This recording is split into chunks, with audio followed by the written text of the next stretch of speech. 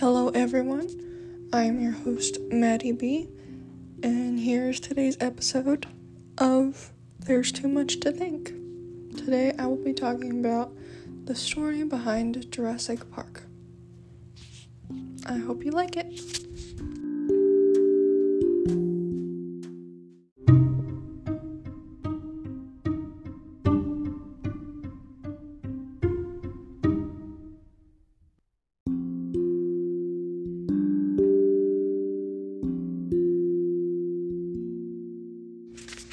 Alright, now on to the books versus movie and how they change. As we all know, book to movie adaptations have a lot of changes. One important one is the fact that only the first two movies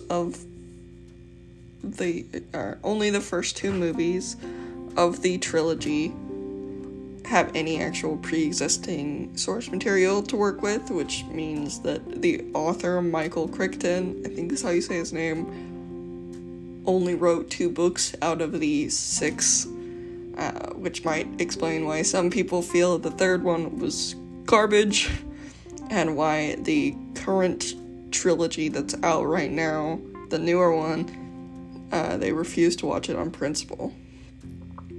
According to an article done by Audible blog, Michael Crichton had earned his MD from Harvard Medical School in 1969, and he used his knowledge for 2 things: to go more in depth about the science being used, and to provide graphic details of deaths and or injuries, making the movie's details quite tame in comparison. This kind of scares me, because I recently ordered the book, and I'm scared because the movies don't shy away from blood. Like, I know the first trilogy does, but the second trilogy does not. So, how graphic does this get? Obviously, this was a gold mine for movie studios.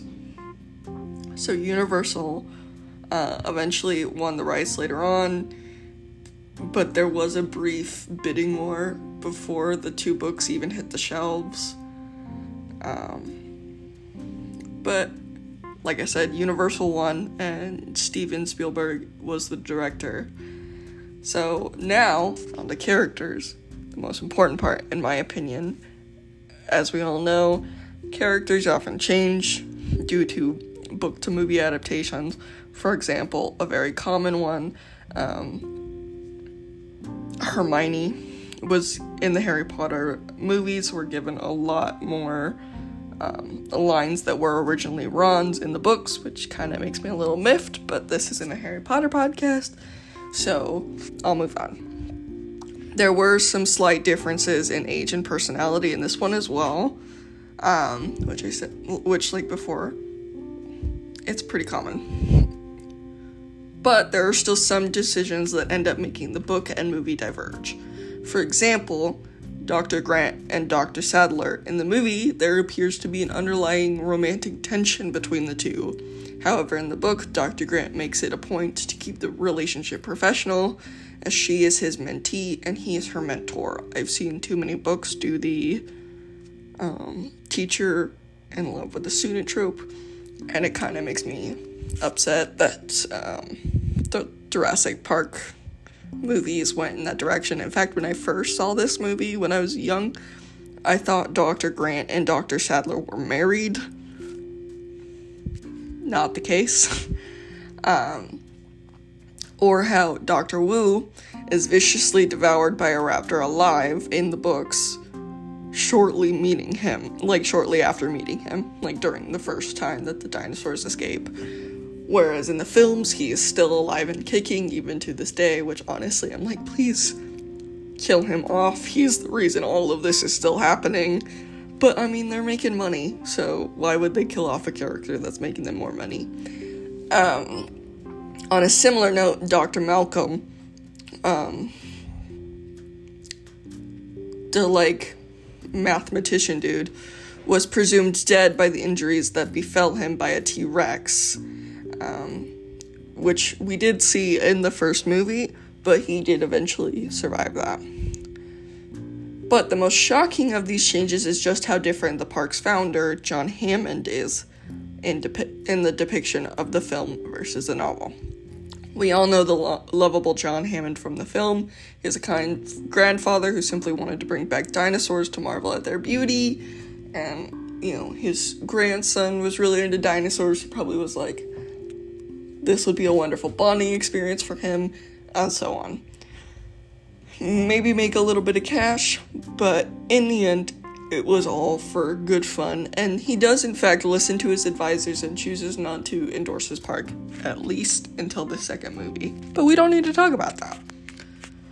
The novel's version of events, however, are interesting. John Hammond is actually one of the novel's main antagonists of the human variety anyway.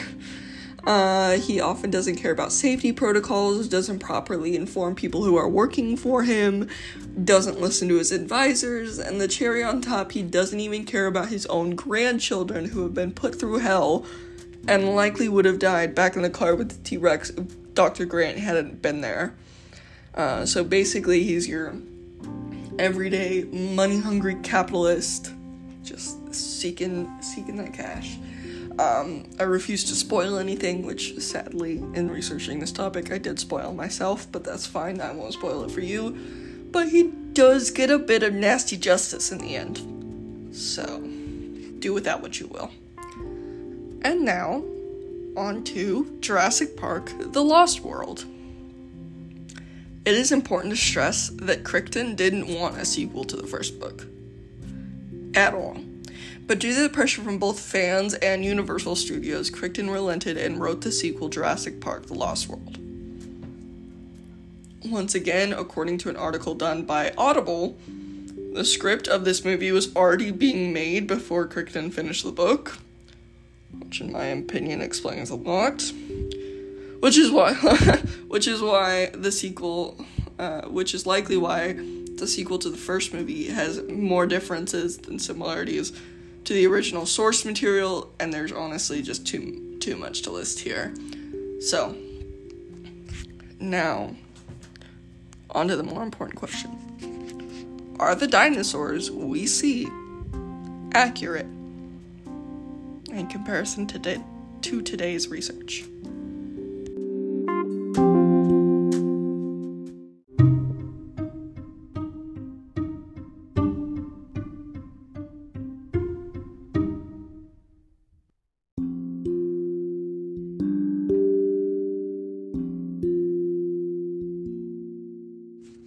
Alright, so are the dinosaurs we see in Jurassic Park and Jurassic World accurate? The short answer is no. The first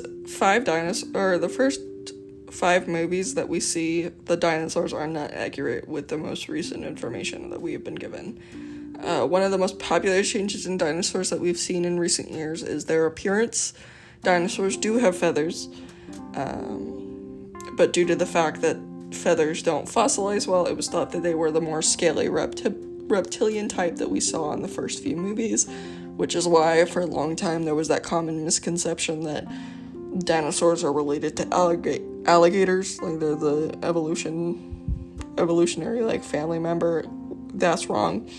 In fact, that popular idea hasn't even been challenged until there was a dinosaur discovered in a province in China. I'm not even going to try to pronounce it because it's a Chinese name, and I am white. So, until there was a study done in 2014 by Science Magazine, it was completely proven that dinosaurs would have had feathers, or most dinosaurs would have had feathers, excuse me. Since then, according to an article done by Live Science, there has been some debate on why dinosaurs would develop feathers in the first place, but most can agree on a few things. 1, a way to keep their eggs warm and isolated while incubating, which makes sense, or as a way to communicate with other dinosaurs.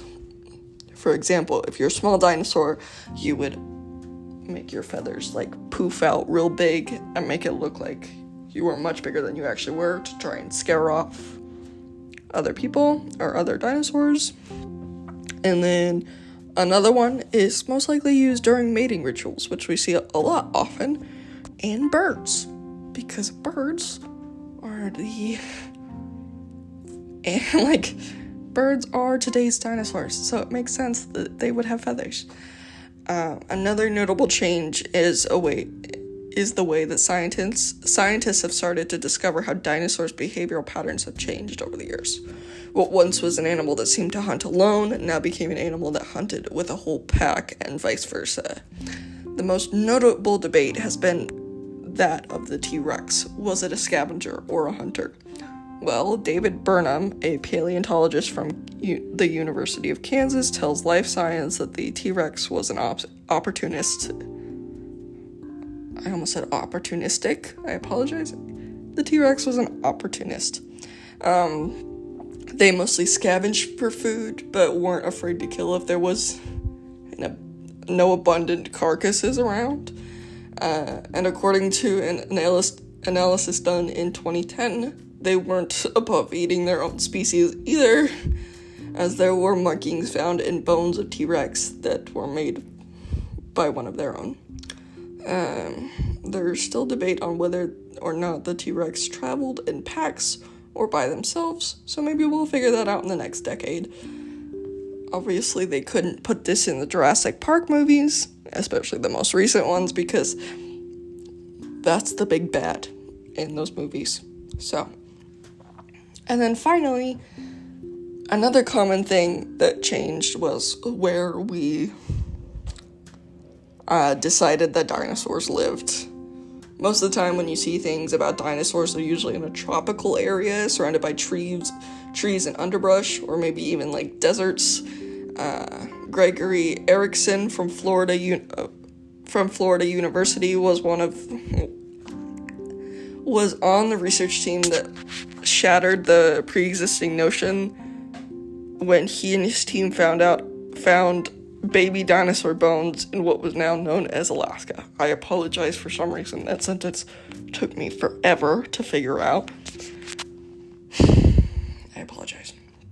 And it's important to note that the incubation of a small dinosaur is around 3 to 6 months, depending on the species. So his team suggests that the dinosaurs simply wouldn't have enough time to go to Alaska, have babies, because there was that whole thing of like, what if this is just the mating ground? No. And then make the migration back in time before the Alaskan winter hit, and they were enveloped in freezing temperatures and surrounded by darkness for 6 months. Which, that would make sense. If they had feathers, why they would stay. And this doesn't even involve just one species of dinosaur either. According to him, this team found a baby T-Rex, a Triceratops, some duck-billed dinosaurs, and more. This finding supports that most dinosaurs could regulate their body temperature, much like we can. All this being said, of the Jurassic Park movies, Jurassic World Dominion, the most recent one, is the most accurate and up-to-date because, there are mentioned that, they're literally in freezing. It's one point in the movie, which if you haven't seen it, at one point in the movie, it's snowing, and the dinosaurs are fine, and they even have dinosaurs with feathers, which I thought was really cool. Given that this is the most recent movie, we can assume and expect that this would be the most accurate. On to the next segment of how close are we to bringing back dinosaurs.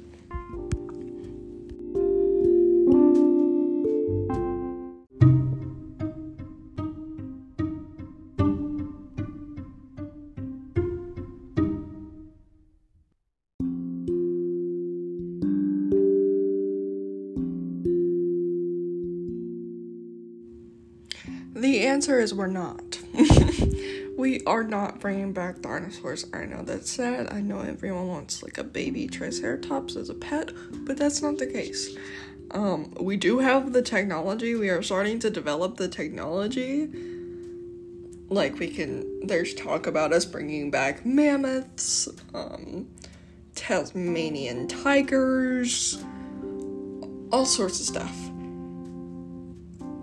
But there's no real point to bring back dinosaurs. I have to define the word de-extinction for you in order for you to fully get this.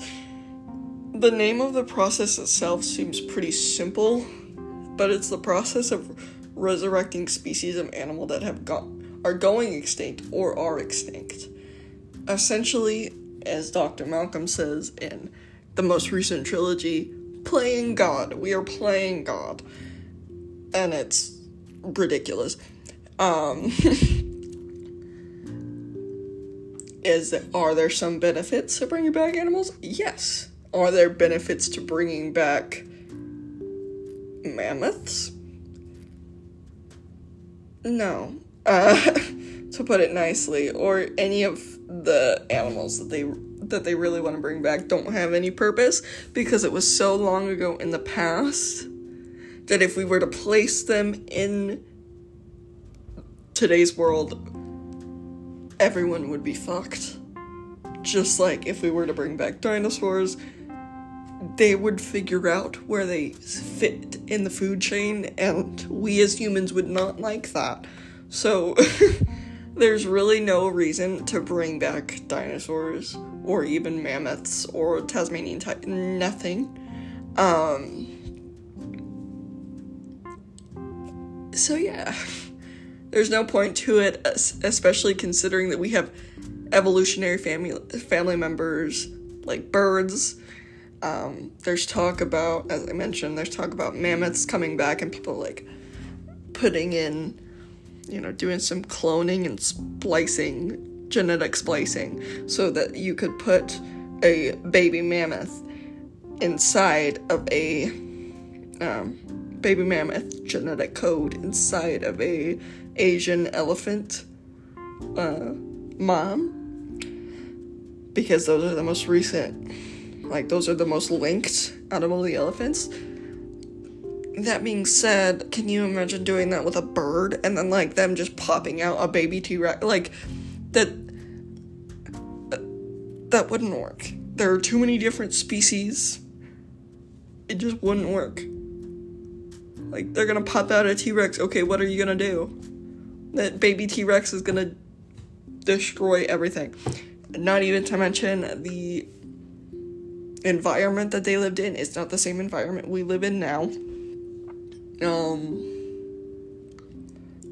They could have viruses that none of us have heard about. And why would we do that after we've experienced COVID? Why would we bring that back? So, I'm sorry, you don't get to have your pet Triceratops, but we're not bringing back dinosaurs. And if we do, I will eat my words. The only reason we would bring them back is for, just like John Hammond in the book, we would bring them back for capitalist reasons. And honestly, having millions of people die would be a capitalist nightmare. So I don't even imagine why they would do that either. So, and on that happy note, that's the end of the episode. I hope you enjoyed. And, yeah. I'll see you. I guess I won't see you. I'll talk to you guys on Wednesday, I think is when I plan to do my next update. Bye. This is your host, Maddie B, signing off.